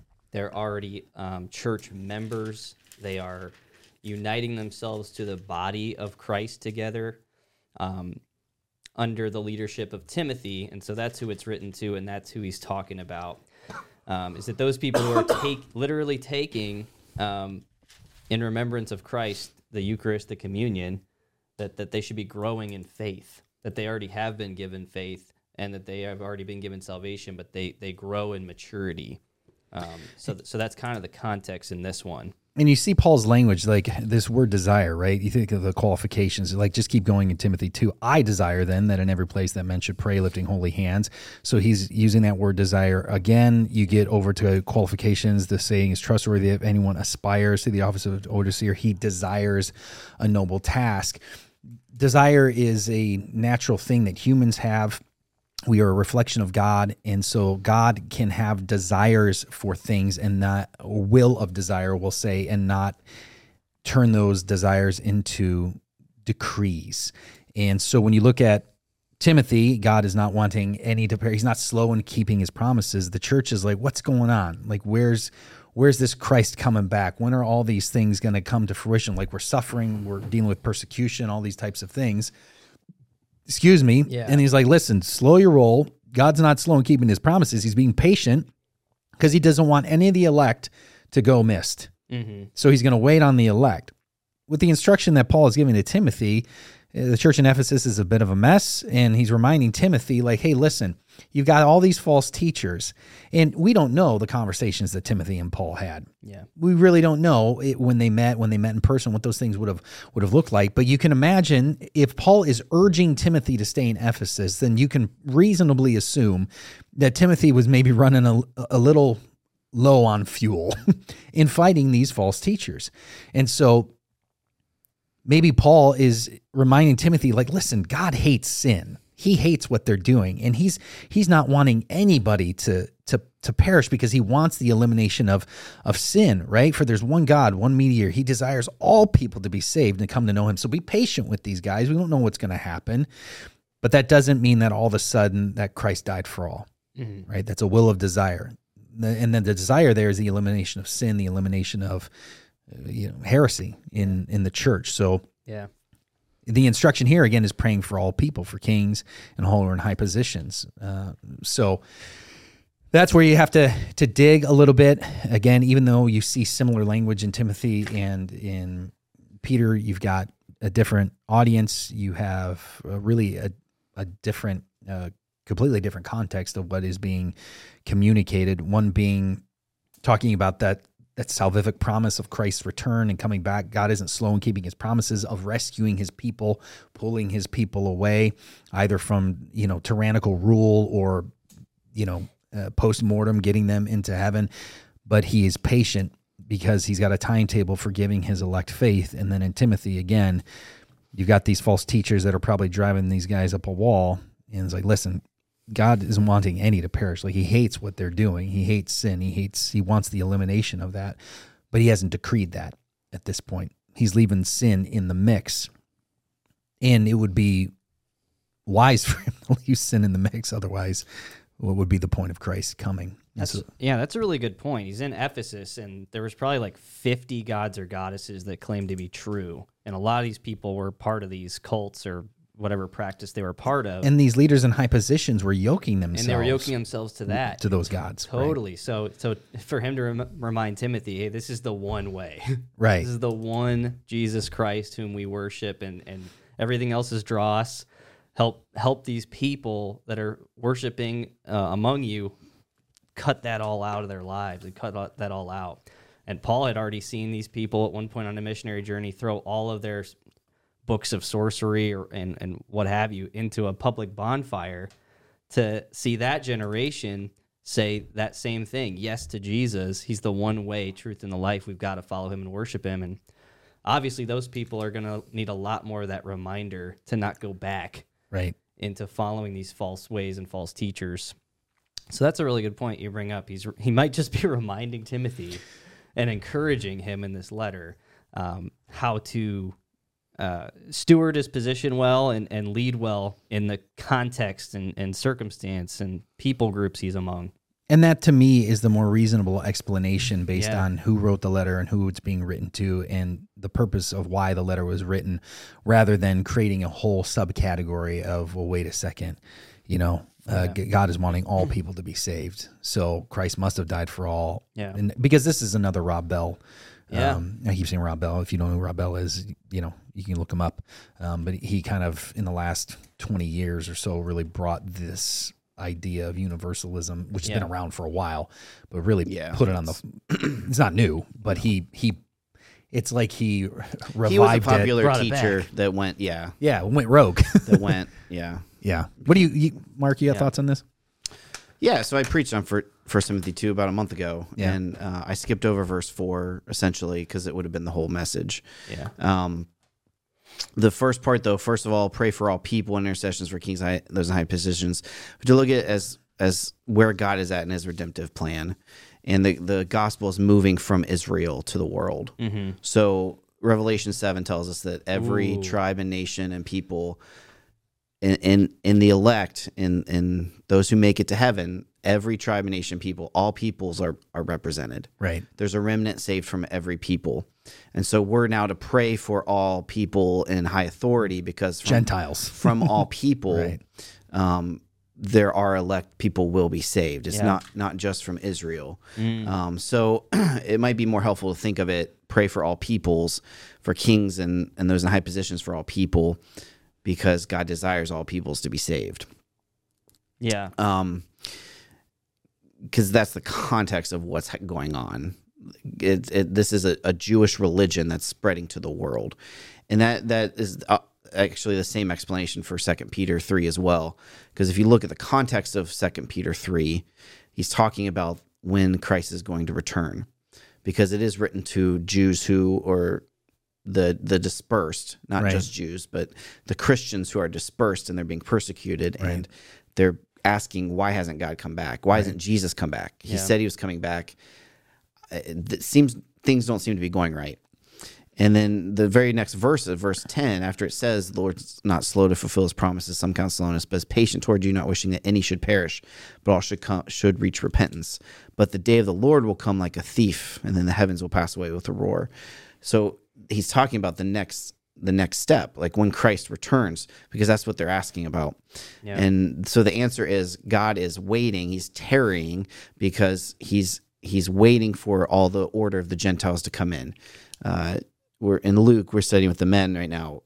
Christ gives us this phrase of the age of the Gentiles. And God's redemptive plan, Christ started, basically was initiating the kingdom of God, and that also triggered the age of the Gentiles. So the Gentiles are now being brought in, and we're in that age right now until Christ returns. That Gentiles are being brought in until that's complete, and then Israel will repent, and then that's eschatology. So it's God waiting now. He wants, basically, he could come back today. He's saying, Christ could come back today, but he's being patient so all of his elect can be in, because there are elect that were elect 100. There's elect in the future even. They're Right. potentially not even born right now. And God knows who they are, but we don't. But he's waiting till they all come in. And that view can be misstrued, I guess. Because people will take that to be, well, that means then, as Wait soon for them as to choose. Right? there's no more, Christians that will be saved, no more elect, then Christ will return. And they'll take that to mean, well, as soon as the church has lost its efficacy, that's how we'll know. So this decline in the church is actually God ordained, and the church will basically go down to nothing. It'll lose its evangelistic efficacy, and will no longer be making disciples. And that's how we know when the end times will come. I don't think that's appropriate either. I don't think the church will be here as long as we are here, because Christ said that as much. But yeah, like the truth is, there are verses when you read them, they are very Calvinistic. And the truth is, there are verses when you read them, they are very Arminian. And this is my personal struggle where I went through for years. Like, if you take out certain verses, they seem to say one thing. Mm-hmm. And then there are other verses, you read them, and they seem to say the exact opposite. And so I had to wrestle with all these verses, 2 Peter 3:9, 1 Timothy 2:4 included, like, what is being taught as a whole. Right. Because one verse here is difficult to interpret, and you never let verses that are difficult to interpret overrule the rest of Scripture. Or if you have 95% of Scripture seeming to teach one thing, but this one verse stands out, you don't let that one verse interpret the rest of the 95%. You let Scripture interpret Scripture. And if we look at the context of God's redemptive plan of what's going on, is that the gospel is moving from Israel to the whole world, and things aren't going as they necessarily thought they would. In fact, they're not going well at all. Well, this was the problem in Ephesus. People are dying. False teachers are being brought into the church in Ephesus. False teachers are being brought in. The audience for Peter was people were being persecuted, and things seem to be going wrong. The ship seems to be sinking. Should we jump off? And so the encouragement here is no. God is being patient because He wants His elect to be saved, and that's His plan. And He knows what His plan has always been. It hasn't ever changed. It's always been the same. And that's something we take confidence in. We take comfort in, because God knows what He's doing. This is not an arbitrary thing. So, there's my take. So yeah. Anyways, don't trick or treat. Right. Yeah. Not on Reformation Day. Yeah. And that's it. It really does just boil down to context, looking at that audience.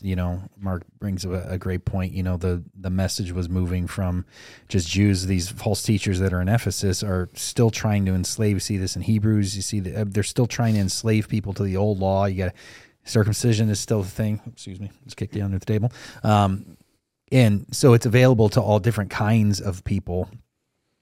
God's wanting, right? And you see it right out. There's one mediator between God and men, like men, not just Jewish men, not just Gentile men as a whole, people as a whole.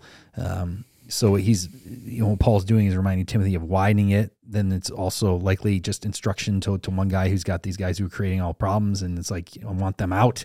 No, he's not wanting to give these guys a shot. God can redeem. He redeemed me. Look at some of the language that Paul talks about, as himself, and he's the poster child for being.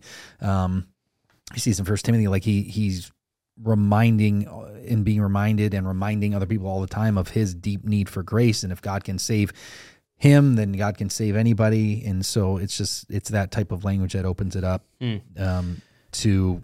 Yeah, that's helpful. Inserting in a way, but then just kind of using some basic, common sense that this is what's going on in these specific churches. If He can save me, He can save whoever He wants. Right. Yeah. Yeah. And I mean, you see that in 1 Timothy, right? He's got this. Where is it? The end of chapter 1. Yeah, there it is. Yeah. I thank Him who's given me strength, Christ Jesus our Lord, because He judged me faithful, appointing me to His service, though I formerly was a blasphemer, a persecutor, insolent opponent. But I received mercy because I had acted ignorantly in unbelief. And the grace of our Lord overflowed for me with the faith and love that are in Christ Jesus. And he's saying he's trustworthy and true and deserving of full acceptance, that Christ came into the world to save sinners, of whom I am the foremost. So he's making that point, and he's continuing on in that point. And all that needs to be kept in mind, because there were people that were questioning Paul's authority, his spiritual authority. And, here's this guy who people don't even think should be maybe in his position, giving qualifications for people that are going to be in that position. And so all of that plays its role in the entire text. We take it one verse at a time, or, one chapter at a time, but sometimes it's a little bit, it's not as helpful to do that because we slow down sometimes too much and stop down on certain things. But yeah, this is a great question. Thank you to our listener for asking this question. Hopefully that was helpful and not confusing at all. Do we have time for one more? Super duper, everyone. One more? Do you have more? No? No, I'm good. Yeah, okay. Do we have time? Let's do it. Yeah, we got the time. It's a We long owe one. people many hours of podcasting. If you stayed here after the poop talk, you made it all the way here. I was trying to be Congrats. as vague as possible. Vague. I said gastro. Dysentery's not vague. Well, when Chad started snickering like a 13-year-old boy, Oh, don't put this on me. I got it from somebody. You were sick at the last podcast. Oh. No, I blame always- I blame always my Henry. fault. I blame Henry. Yes. Henry and his school friends. And his inability to. I watched Henry wash his hands the other day. Put soap on his Did you palm. just learn that? No. Nice. We've taught time. we've taught him 1,000 times, right, what to do, but he's impatient, right? Tell him count to 20. You get in there, you're rubbing around. It's not going to happen. No. No. But we also want to teach him to be independent. I want to have to sit there and stand over him every time he washes his hands. Yeah. And so I was peeking in the bathroom while he was washing his hands. He puts the soap right on the palm, proceeds to cock his fingers back and just rub his palms together, and then rinses. And I said, Henry, I go, you're about to eat these veggie straws. You going to pick them up with your palms? Yeah. Or are you going to use your fingers? He's like, fingers. So I soap touch your fingers? He's like, no. I'm like, let's head back in there. Let me give you another tutorial here. Thought you said wash Focus- everything but the fingers. Focus on the fingers, man. Focus on the fingers. So, anyways, that's how we all end up Focus with. on the fingers. Focus on the It's fingers. like it's like Ministry. focus on the family. New ministry. Yeah, speaking of, this one's about tough love. Here we go. There you go. Here we go. I just saw the subject title, Empathy, Tough Love, Boundaries. I'm confused. I really enjoy that. All right, the question says, hello, thank you in advance for taking time to answer my questions. I feel like it's a little bit of a word vomit because I'm trying to put it all together, so I apologize if it confuses you. During service, it caught my attention when we read the end of 1 Timothy, and Paul said he handed over, how do you say this guy's name? H. Hymenaeus. Hymenaeus or Hymenaeus. Hymenaeus. Yeah, it depends. And Alexander, Hymenaeus. much easier to say, to Satan. It reminded me of 1 Corinthians 5:4, where Paul says to deliver a man to Satan so his spirit might be saved. I'm confused what he means by giving them to Satan. At the end of both statements, he alludes to them learning a lesson from their experience. Does this equate to allowing someone in modern times to hit rock bottom? I went home and read 1 Timothy and came across in chapter 5 Paul giving some guidelines or qualifications to who should receive help. I guess my overarching question would be, are we supposed to let people fail or struggle when they refuse to live more righteously according to the Word of God? Is that giving them to Satan? What do these verses mean for us as Christians in regards to how we help our fellow man? We don't hold unbelievers to the same standard as believers. Does this change depending on who in your life needs the helping? Also, Paul in 1 Timothy 2:1 says, first of all, then, I urge that supplications, prayers, intercessions, and thanksgivings, we just read this, be made for all people. So I'm thinking he is still praying for these men he gave to Satan, not completely dismissing them, which goes along with the gospel that's all have sinned and fall short, but Jesus saves us if we agree to lay down our lives and follow him. No one is out of reach for Jesus. Hopefully you get what I'm saying and can help me understand the whole giving someone over to Satan thing. Thanks. Yeah, that's a really interesting, that's some interesting language that Paul uses for sure in the New Testament, like we're handing them over to Satan. So I guess the foundation I'll lay is in another part of Corinthians, 2 Corinthians 4, right? Yeah, 4:4 says, in their case, he's talking about unbelievers, in their case, the God of this age has blinded the minds of the unbelievers to keep them from seeing the light of the gospel of the glory of Christ, who is the image of God. So Paul calls Satan the god of this world there. And so if the person is acting worldly, he's basically saying you hand them over to where they belong. There's a home to which you belong in the church. It's the kingdom of God. It's almost like The church is the body of Christ, made up of those who, by grace through faith, are citizens of God's kingdom, God's household. Like she mentions 1 Corinthians 5:4, 1 Timothy 1:20, and then kind of the whatever third or fourth part of her question is 1 Timothy 5:3. In 1 Corinthians 5:4, the context is a man who is sexually immoral. It's basically incest. He's having a relationship with, it seems to be his stepmother. And he's unrepentant. People have come to him, said, hey, you need to get out of this relationship. It doesn't reflect God's design for marriage and sexual relations. So you're not honoring him, and you're living worldly and not in a way that aligns with this household.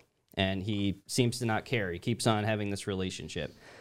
And because of that, Paul says, if this continues, then you excommunicate this person because they are acting in a way that belongs to the God of the world, not the God of this household. So hopefully that helps answer that question in order to hand this person over to Satan. It seems to me the part that it says, where she says, it seems like this equates to somebody maybe learning a lesson and coming back home. It seems like that's what Paul desires. It seems like that's what Paul is communicating God desires, that this person would recognize that, I have no part with the Lord. I have no relationship with the God who saves me. They've kicked me out. And so that kind of should parallel, that's what my eternity will look like. I'm being handed over to the world, and there's no eternal value there. There's nothing good there. Like, I'm just filling my life with something that will never truly fulfill me. And so they should hopefully desire to repent and come back home. Yeah, that's what the whole goal is. Again, it's kind of like restoration. Yeah, it's restoring the person. The hope is you're helping the person be restored. But it is almost like deportation. Like, we belong to the kingdom, we belong to this house, we belong to this nation. You're deporting them back to the God of the world because they're acting worldly. Again, I kind of mentioned this with Neil's question. These people are coming together all the time to remember Christ, to remember, even if they're persecuted, they have an eternal home, and they have a hope that they look forward to. And so they take communion together. They take the cup, and they take the bread, and they remember Christ's body and his blood sacrificed on their behalf. And so you can't be having this relationship with your stepmom all the time and then keep coming in here and acting like you belong to Christ and you have this union with him. Yeah. You've got to move out of here for a little bit. You got to move out of the house for a little bit. So that's kind of the first part of the question. The second part, she asked real quick, is from 1 Timothy 5:3. Honor widows who are truly widows. And goes on to describe widows who have shown good works and served their communities. Where's the part where she asked that question? There's a lot in here. It's a long question. So that middle one went home. Paul giving some guidelines. Who should receive help? Okay, so if we're kicking this person out, it seems like Paul would pray for that person, the church would pray for that person. Yes, but we don't. I guess she's saying, like, we don't help them anymore because they don't belong to us anymore. But then there's some widows whom we say we don't help them either, and we help certain other ones. And that is an interesting, weird one again, where 1 Timothy 5:3, that's the one where it's like only 60-year-old widows should be helped, right? Yeah, it gives more specific qualifications than most people would probably think. Yeah. And the idea is that the widows should be true widows in the sense that they really need help. They don't have family that can help them because the call first is on their family. Exactly. Again, here we're a household, and so we're going to help out anybody who really, really needs our help, like family, where there's seems to be widows who are more like mooches or con artists. They're using their situation, their circumstance for selfish gain. And Paul's saying, hey, be discerning. They don't need help. They're actually abusing that situation in a sinful way.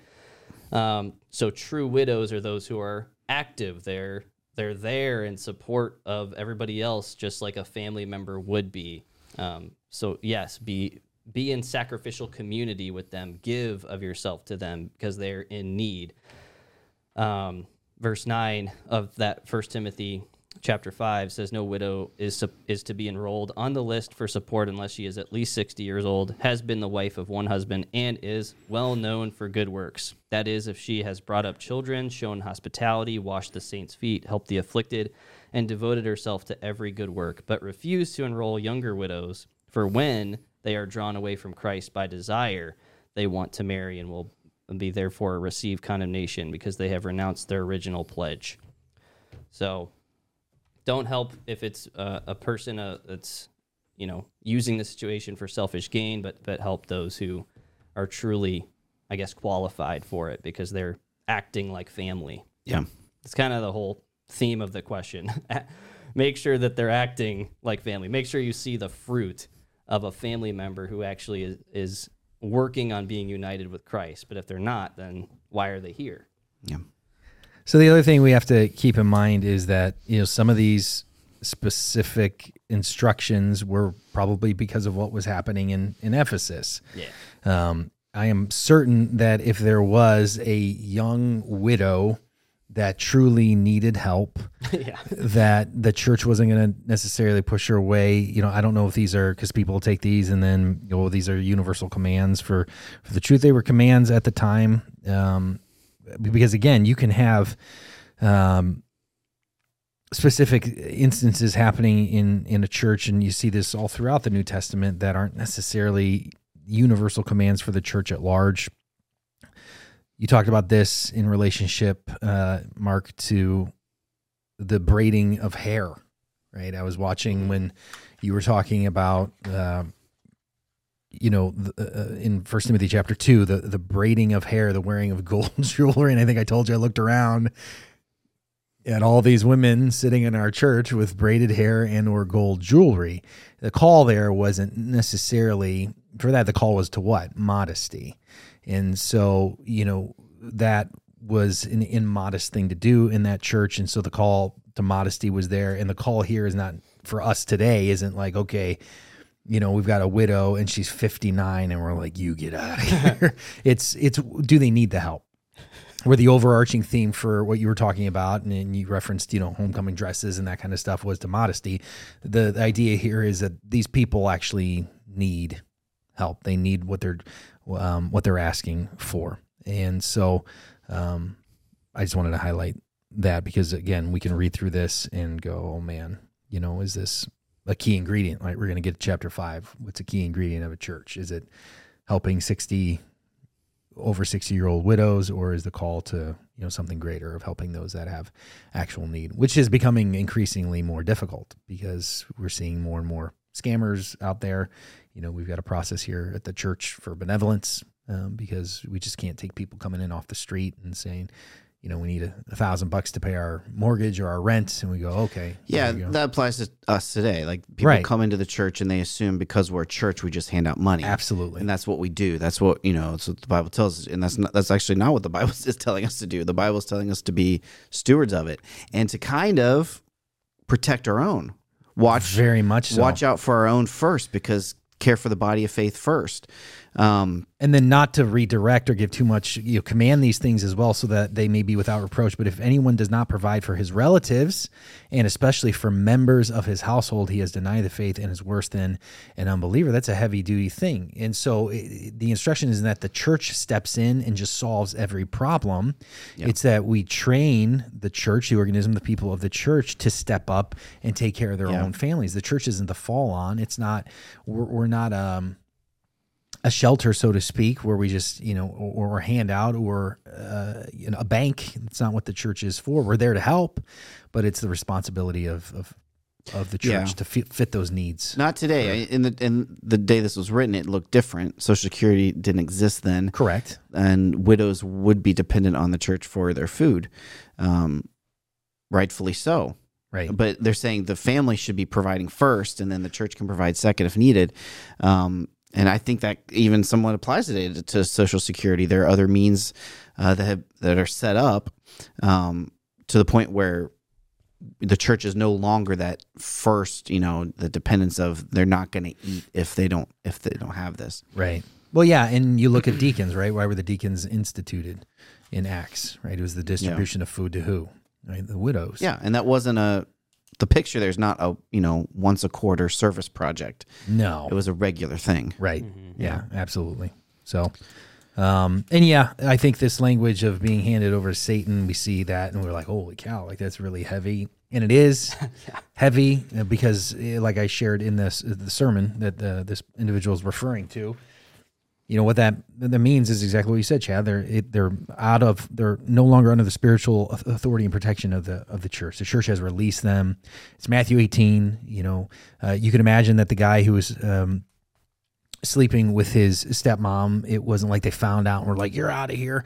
That wouldn't have. There were probably conversations you can assume maybe that were had because the information is getting back to Paul. Yeah, they've been letting him hang around for a while. Right. Until Paul wrote to them. Right. And so, but you would hope that somebody would have been like, hey man, that's not the right thing to do. So we don't know. But again, Matthew 18 comes into play. You see another brother or sister, Galatians 6 that's caught into sin, or another brother that's caught in the trap or snare of sin. You go to them, you try to restore them humbly and gently. Matthew 18, somebody sins against you. You go to him directly, you do all those types of things. But if it gets to a point where you treat them as a pagan or a tax collector, you remove them from the church. And the goal is to either re-evangelize or restore. So what this individual is saying is, so I'm thinking, is he still praying for these men he gave to Satan? Well, we would think so, because he just said we got to pray for all people, and that can, be widened to ethnicity, background, Gentiles, Jews, all of that, but certainly for, those that need Christ. So you would hope that, which goes along with the gospel, that all have sinned but fallen short. Yeah, that's absolutely true. No one's out of the reach for Jesus. True, when we go back to our conversations, certainly no one's out of Jesus's reach, but Jesus has already decided who he's going to reach at this point, but it's our job to pray and to evangelize. Romans 10, they don't know because they haven't heard. We don't hold believers to the same standard, or non-believers to the same standard as believers. This is changed depending on who in your life needs helping. There is that fine line between enabling. Every situation is different. Ultimately, what I would say is if there's a person in your life that doesn't know Christ and they need help, and it's legitimate help, and you have the means to do it, and then you should probably do it. That's part of how we care for people, right? A cup of water in Jesus' name. Why are you helping me? Well, the Lord has provided for me. I can help you. If it's not enabling behavior, if you've got somebody that's a rabid alcoholic and they're coming to you and they're like, hey, I need $20 for my electricity. And you're like, okay, here's $20. And you don't track that money. You don't follow that money. There's ways to help people that you can help ensure that money is going to where it needs to be. And you're not enabling somebody, giving them $20 to go out and get a drink. It's a very, weird example, but I mean, those types of things happen. We've all been on an exit ramp and seen somebody holding a sign saying, need money for food, right? Do you give that person money? Well, what do you feel? Do you trust that you just say, okay, Lord, I want to be generous to this person? Do you take them through? Do you vet them? That's ultimately between you and the Lord. So I think, is it handing someone over to Satan mean them hitting rock bottom? Not necessarily. It's a little bit more intentional than that. I think, we need to, at some point, it can be helpful to move on, because it can be, you see this probably with CR, right? These codependent relationships where somebody's they're draining each other, and it gets to the point where it's healthier to just move on or move away from the relationship, because it's not, no one's being helped in any way, shape, or form. They continue to feed on one another and enable one another. And so there's probably periods and times where you need to move on.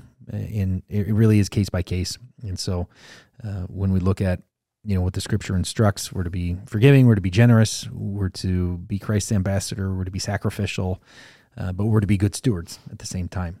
And so it's not about just writing blank checks to everybody, signing blank checks and handing blank checks out to people financially, emotionally, mentally.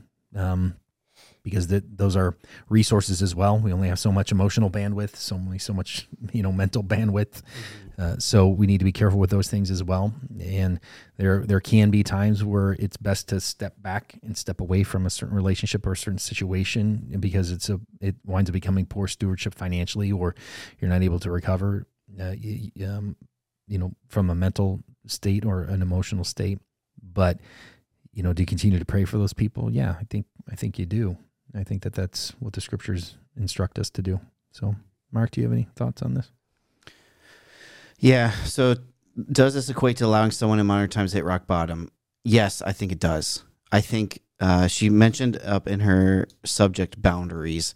Christians, we sometimes struggle with setting boundaries because we feel like we should be boundaryless. And I don't think that's what Scripture teaches. I don't think that's what the parable of the prodigal son teaches. Did the father let the son go off to hit rock bottom? I think he kind of did. Yeah. And most, she gives the example of Hymenaeus and Alexander, but they're not. Most people aren't dealing with church discipline. That's the elders.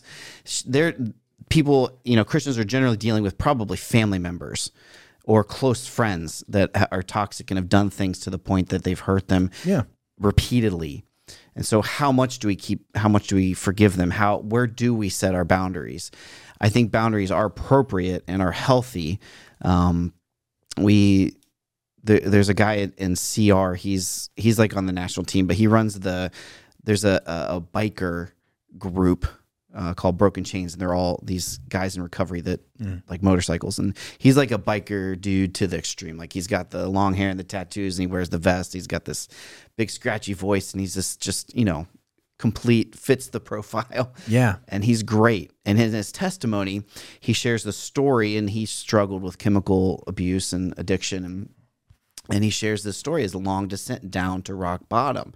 And as he went on, his parents enabled him. They would give him money, or they would not break ties with him when they really should have, to the point that he was abusing that. And he gives this line in his testimony saying that they literally almost loved me to death, to the point that their love, what they were doing out of love, almost killed him. Like his heart stopped, I think 3 times. He said something like that. And he came back. He repented because he knew this. He met this pastor in a bar once. It's an awesome testimony, but that line stuck out to me. They literally almost loved me to death because they continued to enable and feed into his behavior and what he was doing. Whereas a boundary should have been set, they should have been cut off, he should have been cut off, which would have been the hard thing to do, but it would have been the thing that would have been right for him. I want to go to Luke 17 for a minute. I think it touches on this. Jesus is teaching. He said to his disciples, "Temptations to sin are sure to come, but woe to the one through whom they come. It would be better for him if a millstone were hung around his neck and he were cast into the sea, that he should cause one of these little ones to sin." So we're basically being put on the level of Judas. Woe to us if we cause somebody to sin. So we have to be very careful that our behavior is not enabling sin in someone else's life. Verse 3, second part, continuing. I'm not going to outline this. "Pay attention to yourselves. If your brother sins, rebuke him."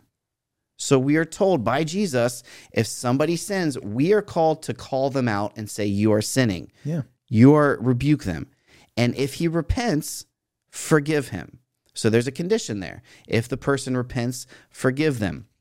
And if he sins again, and he sins against you 7 times in the day, and turns to you 7 times, saying, "I repent," you must forgive him. So this kind of goes hand in hand with the whole, how many times do we forgive somebody? 7 times. Oh, that verse is such a hot 70 verse. times. Like, if he sins against you 7 times in the day and turns to you 7 times saying, "I repent," you must forgive him. So the condition is always there that they're repenting. But this is what happens in these codependent enabling relationships. They always come back and they're always, "I'm so sorry." And they're repenting. Okay, if they are, we're not going to judge that. If that's what they say, we need to trust them. God will sort out their hearts. But we read this and we think, well, God is saying you need to forgive them an infinite number of times. Continually forgive them. But you also have to be careful with what was just said up in verse 2. Are you causing them to sin by your behavior?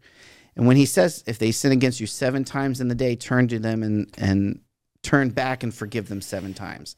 So he says 7 times. He doesn't say an infinite number of times. He says 7 times. And that there's metaphor being used here, because 7 is the number of completeness. So forgive them in a way to you that is complete, but also not in a way that is infinite. I think this is teaching us a boundary. This is not saying you continually forgive them, but you need to forgive them to a degree that is complete and holy. 7's the number that represents holiness. So there's discernment here. We don't use this example and say, oh, okay, I need to forgive you 7 times. That's your limit. Once you hit 7, that's it. That's not what's being taught here. It's like the braids and the jewelry. It's not specifically the braids and the jewelry. You have to see the principle being taught. Yeah. You have to complete them you have to forgive them in a whole complete way. Sometimes that means you stop forgiving them because it becomes enablement, because it's easy to discern that their repentance is not genuine. And it's not on us to judge people, but it's also on us to use wisdom and discernment and know when we're being taken for a ride. And I'll just say this. Love is not always, you've said it before, love is not always a hug. Yeah. Sometimes love is very different. A whack. Oh, I heard a quote yesterday. I'm going to remember for the rest of my life. Thomas Sowell, he's an economist. He said, if you want to help somebody, you tell them the truth. If you want to help yourself, tell somebody what they want to hear. Mm. And so in these relationships that get codependent and we refuse to show tough love, we think we're being empathetic and we're being compassionate, but really we're just doing more damage because we're refusing to tell them the truth. Yeah. We've already been told that we're supposed to rebuke them and call them out on their sin and call them to repentance. So if they are repenting, we are to forgive them. But I think there's a limit on it. There's a limit. Let's just qualify that word forgiveness, because there's a limit on forgiveness that results in no change of behavior. For example, think about like a husband who repeatedly is cheating on his wife, and the wife forgives him, and they just go back to living life like normal. It gets to the point where she can't take it anymore. She doesn't forgive the husband to the point of not changing the behavior. There's a separation that takes place. There's counseling that takes place. There's a change in behavior. But the forgiveness is as far as the posture of forgiveness goes, because forgiveness is a really complex. I've had some of the hardest conversations and even wrestled myself with what is this concept of forgiveness? What does it look like? Because we're called to forgive as Christ forgave. You are forgiven. You have not repented of every one of your sins, right? None of us, right? We can't even remember all of our sins. And then when we read that, it goes, people will take that section of scripture that you just read in Luke and go, well, if they don't repent, then I don't have to forgive them. It doesn't. Not forgiveness as a state before the Lord, a state of carrying bitterness. It's more speaking to forgiveness that results in no change in behavior or action in relationship or proximity to that person. Am I making sense here? It's making sense in my head as I'm saying it, but in other words, you just continue on in the relationship as if there is no change. That type of forgiveness, or the result of action that results from that forgiveness, that has to change. But we still have to have that posture before the Lord where we're not carrying around that bitterness and that rage towards the individual.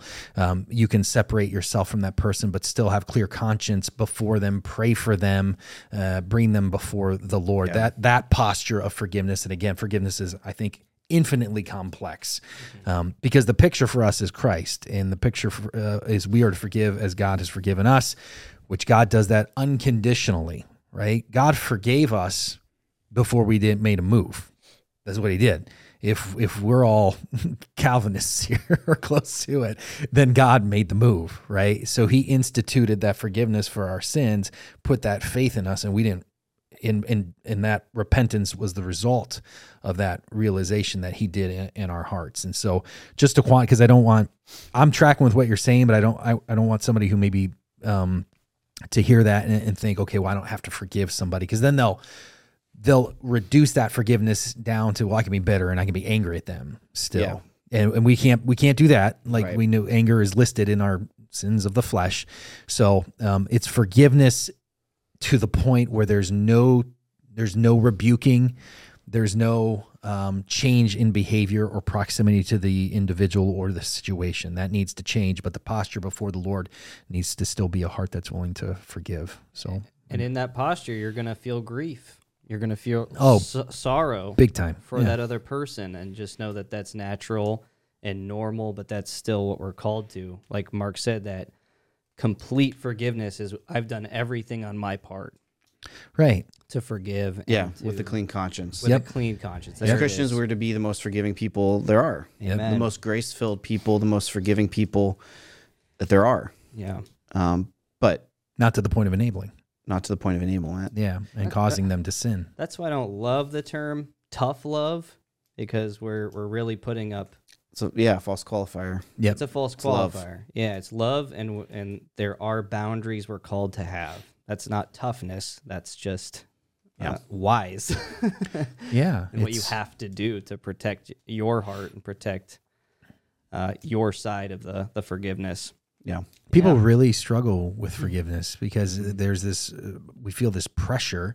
I think a lot of us do. I've felt it. I've talked to other people that have felt it, where someone does something to you or a situation happens and you're having a hard time not looking at that individual with bitterness or disdain. And they're like, they feel like they haven't forgiven because every time they see that individual, they can't not think about that situation. And we have to go, okay, well, what's the expectation there? Like, we cannot, the call to forgive as Christ forgives that's a goal you aim for. That's not, you can't really ever achieve that unless God does a unique work in you, because that's a miracle. Yeah. That while we were yet sinners, Christ died for us. Like that's part of the good news, is that we serve a God who is able to take that which was dead and give life to, and that which doesn't deserve forgiveness, hasn't repented, and draw and give them faith, draw them to himself, and then give them faith. And so that's what we shoot for, is a more complete, and I love that word that you said, Mark, like that more complete type of forgiveness, where you feel like you've done everything you can do. And the expectation is that forgiveness, that posture changes. It's a condition of the heart where slowly over time, that bitterness starts to subside, but it doesn't ever fully necessarily gone away. There are people that have said horrific things to me that still come to this church. That's the truth. And when I see those people, I still think about those terrible things they said. Like, He's and looking at two of them. that's right. During this podcast.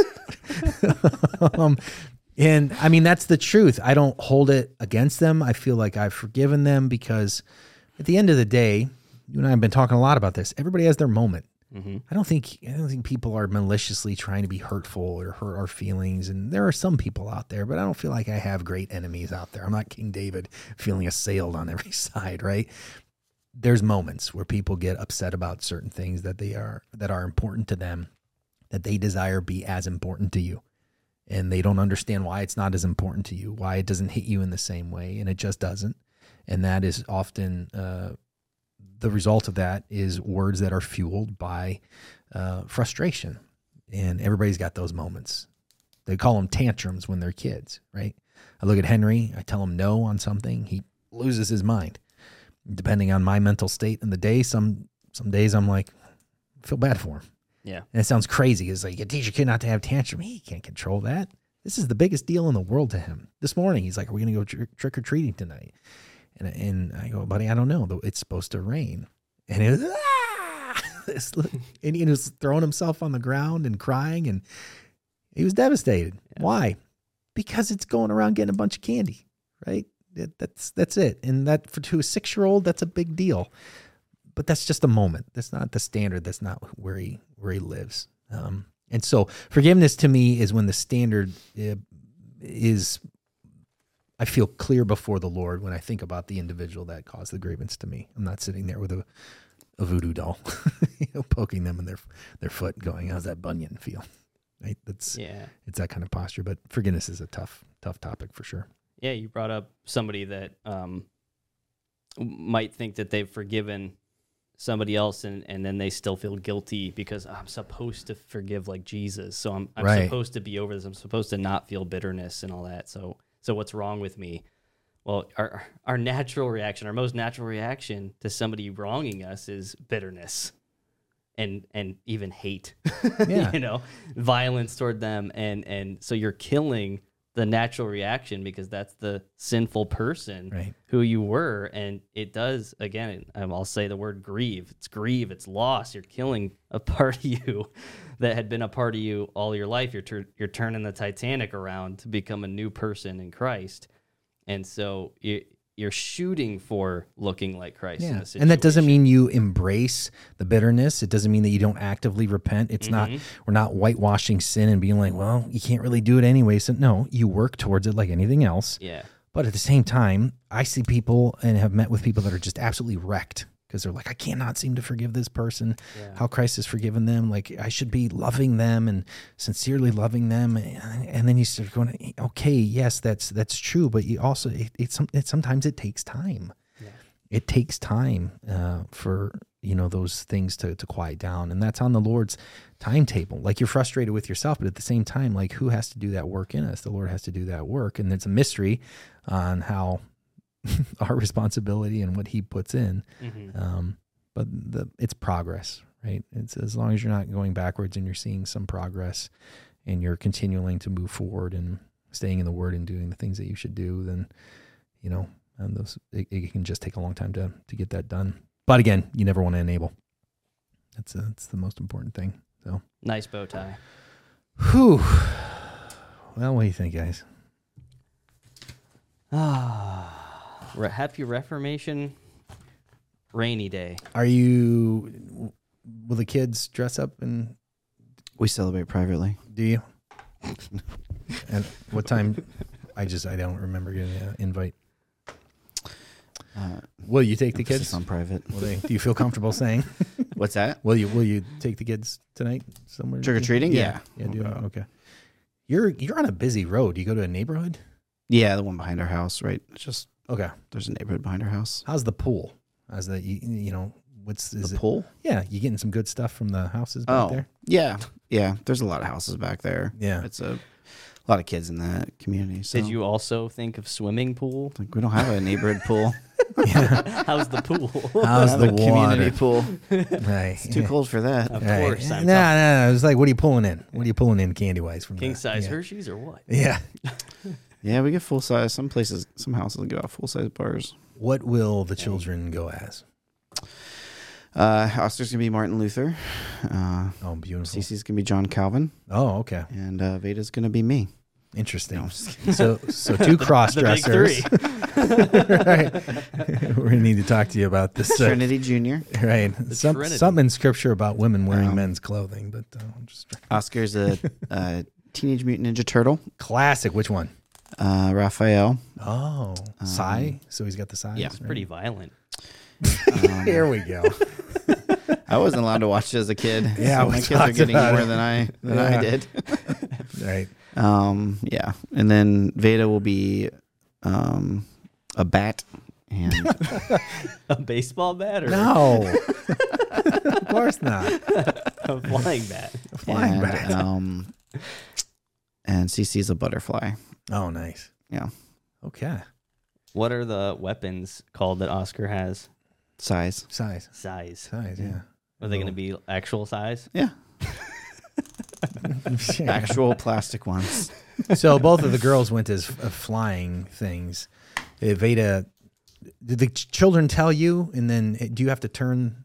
Veda's wearing a bat costume that Okay. her grandma made, and actually her mom wore when she was a kid. Oh, wow. Yeah, That's so adorable. yeah. Yeah. I think Cece wore it last year. I don't know. It's just they're attached to it. Yeah. And we had a butterfly costume around the house, and Cece just picked that. Will you wear anything festive? Just a jacket? I'll wear a coat. Yeah. Okay. And What color? Would it be orange? No, Technicolor. it'll be your standard gray. Yeah. Did you guys carve anything pumpkin wise? No, we painted. They painted some pumpkins with Nana. People. Pumpkins. I feel like I'm on the hot seat here for Halloween. No, dude. I was like, I'm not. I'm we're trying not- to figure out. Ham. Well, Ledger's pretty young. I don't imagine you guys are going to do much, will you? Or- Yeah, no, he's dressing up as a little shark. Is he? Baby Okay. shark. He'll go as Baby Shark, Baby like the Shark. song Baby Shark. It is just like a gray Okay. shark costume. Did but he choose that, or did you choose No. that for him? Liz went and bought it. Okay. Cece was Baby Shark. She bought at a Ledger's couple. Was she? age. Okay. I think she bought an avocado costume and a shark costume. Oh, okay. And of course, as soon as he saw the shark, he's just crazy about Baby Shark. So Is he? Okay. yeah, He likes the song and all that. loves the song, and it's wearable, but it's also kind of a stuffed animal. So he's like slept with it and everything already. He loves it okay. as like a little stuffed animal too. Yeah.